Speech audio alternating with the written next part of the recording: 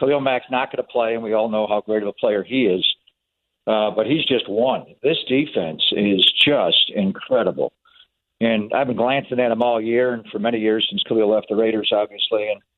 And he's one of them. But, Robert Quinn, the mighty Quinn, at the other end, the inside guys, Akeem Hicks is just an underrated interior rusher. Eddie Goldman as well. Roquan Smith, the young linebacker, is just fast. I mean, Brian Urlacher changed the position and playing to Tampa too, and how he could drop into coverage. But this guy coming forward is just shot out of a cannon. He triggers fast. This is going to be a challenge. I spent a lot of time yesterday with Kyle Shanahan and Jimmy Garoppolo, and Kyle said this is the best defense the 49ers have faced in 2 years.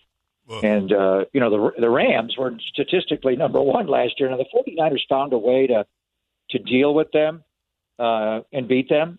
But this one, we haven't seen it, obviously, going back to when Jimmy first started, December the 3rd of 2017. They haven't played the Bears. And it's all that. So that one matchup is the concern. I mean, the 49ers can score, they can move the ball, but you really have to be leery of turning the ball over, being overwhelmed by their speed, because it's everywhere on that defense. And they got a good secondary. They got a young corner that's a pretty good player. A couple of them actually in their safeties are ball hawks, sometimes sloppy tacklers. But we say it all the time, and I really don't say it because it's obvious to the whole world you can't turn the ball over. And that's what happened in the last game against the Colts. Is you turn the ball over at the end of the game, when it's time to come back and match them, you wind up doing the opposite. But you cannot. Their offense is struggling, and their quarterback is hit or miss as a thrower, and he does not see the field very well at all, and he has no pocket presence at all, and you can go get him.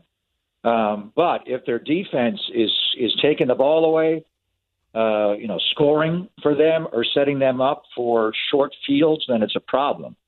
So the way to beat this team is not to allow their ferocious defense to take over the game.